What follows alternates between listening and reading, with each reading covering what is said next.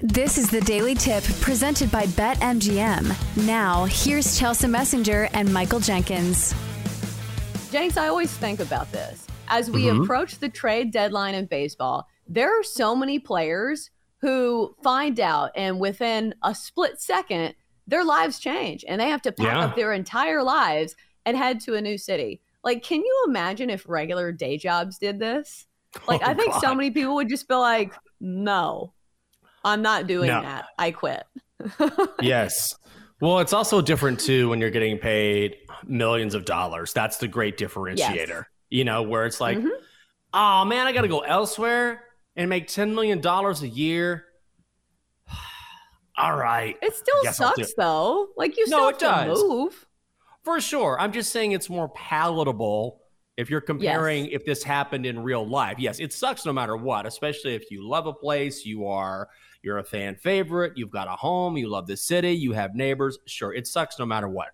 But if you're asking, you know, how would it be if this happened to just the regular person who is not an athlete, it certainly helps that you have the disposable income if you're an athlete. But regardless, yes, it is tough.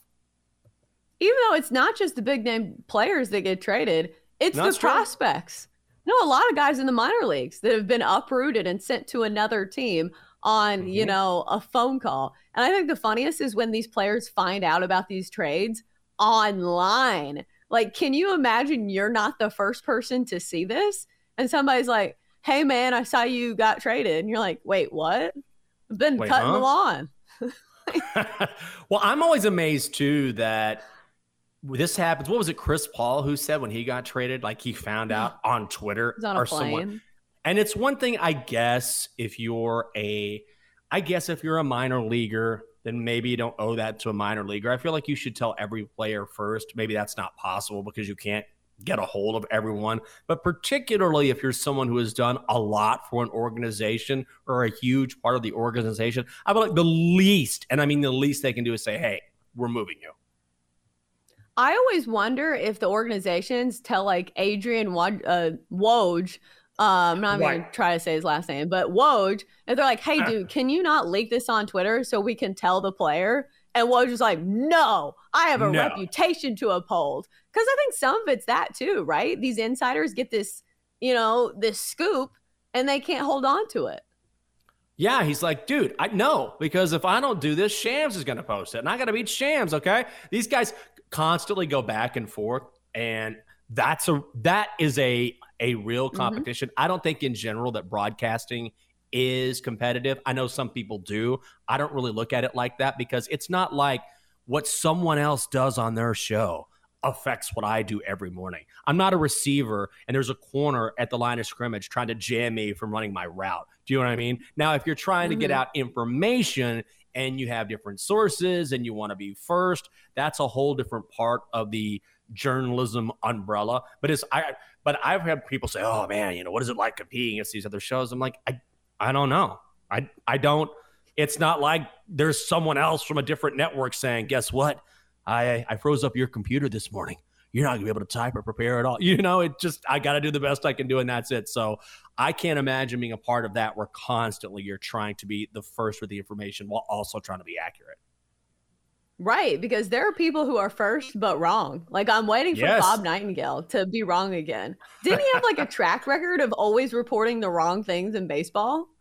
Yes, he did. And then it became a running joke. And that's the last thing you want, is that your information becomes a running joke like, we'll wait until someone else comes out with this. So you have to be careful. There's always that rush to be first instead of accurate. It's a real temptation if you're in the breaking news business, but you do see it for sure. And then we'll always see like some Reddit user break a huge trade on Reddit first. And remember, it was like Katy Perry's booty hole. I'm waiting for that story too. Well, I will say this in fairness to Katy Perry's booty hole, there is a long line of accurate information that has come out of Katy Perry's booty hole. So full credit there. Credit where credit is due. I hope we get a story like that this trade deadline. Double D. All right, we've got MVP Monday to get to. David, I think you have some thoughts on this. MVP Monday. I can promise you without a shadow of a doubt, I have no thoughts on Katy Perry's booty hole. Without a doubt. the user, not the actual booty hole. No, either way, I'm good. Just the fact that his username is that makes me not want to read him. So there's that. I actually he broke like a to big think trade. It was like a Chicago athlete, I think. Yeah. I'm trying to remember what it was. Good for him. I actually like to think of Katy Perry's booty hole being animated, going, guess what? I hear that Max Scherzer's going to the Rangers. And I'm like, oh, Katy Perry's booty hole at it again. Absolutely plugged in. It was Jose Quintana trade. Scooped the entire sports world when Jose went to the Cubs. So, like, occasionally we'll see this. We'll see what the username is this time, but I hope it's just as good. So I have Katy Perry's booty hole to blame for that trash trade. All right, moving on. All right. Katy Perry's booty hole will not be one of the nominees today, but we do have 4 amazing nominees today. Nominee number 1 is Lee Hodges. Wins his first PGA Tour event in dominant fashion, going wire to wire, shooting 24 under par for the tournament and winning by 7 shots. Nominee number 2, the Texas Rangers. Despite suffering a weekend sweep to the Padres, the Rangers made up for Eovaldi and DeGrom injuries by acquiring ace Max Scherzer from the Mets and a number 2 starter in Jordan Montgomery from the Cardinals. Nominee number 3, Justin Gaethje. One of the highlights of the year in the world of mixed martial arts happened in the UFC. Gaethje knocked out Dustin Poirier with a head kick in the second round that stunned the entire crowd. Then he proceeded to celebrate with the celebratory backflip. Nominee number 4, the Chicago Cubs. Took 3 out of 4 games over the weekend from the Cardinals in St. Louis as part of an 8-game win streak that was snapped yesterday. 6 of those 8 wins were against the rival Cardinals, and the other 2 were against the crosstown rival White Sox. Now only 4 games out of the NL Central and are looking to be buyers at the deadline. So, Jenks, who is your Monday MVP? I'm going with the Rangers. I feel like it's low-hanging fruit, maybe, but I think maybe it's less that they're the MVP of the weekend so much as it is the shock value for me. But when DeGrom went down, I didn't think here goes their season, but I thought, man, what a huge, huge shot to the gut because he was brought in to be their ace.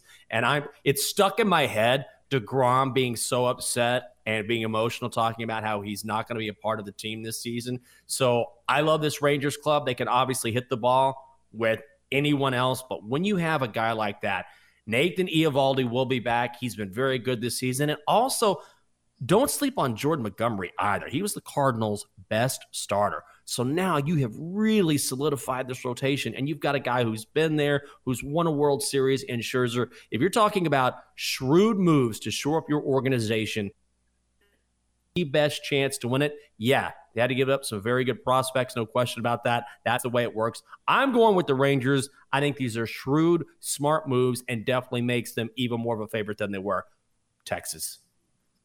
Has to be the Rangers for me as well, because we'll see moves like this that predate World Series wins. Remember when the Astros made that huge splashy move to land Justin Verlander at the trade deadline? That was a huge move. And guess what? They went on to win the World Series. So you need to make these big moves, even if you're doing well in the regular season, because you're not going to beat the rest of everybody else by cruising by on what you already had. You got to get better at the trade deadline, or you're getting worse. You're first or you're last, like Ricky Bobby said.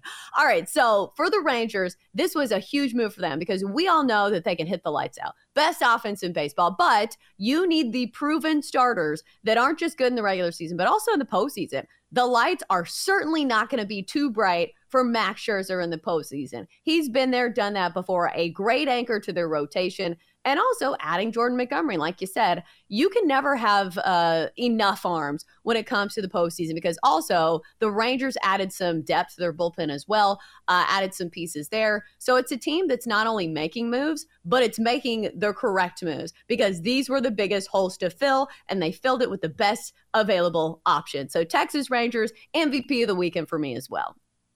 I'm going to agree with both of you as well. It's Texas Rangers, and you both have said everything there is to be said. And Chelsea, beautiful little encapsulation right there. And with your last sentence, there are a lot of teams making a lot of moves, but you're like, okay, what does that do for you moving forward?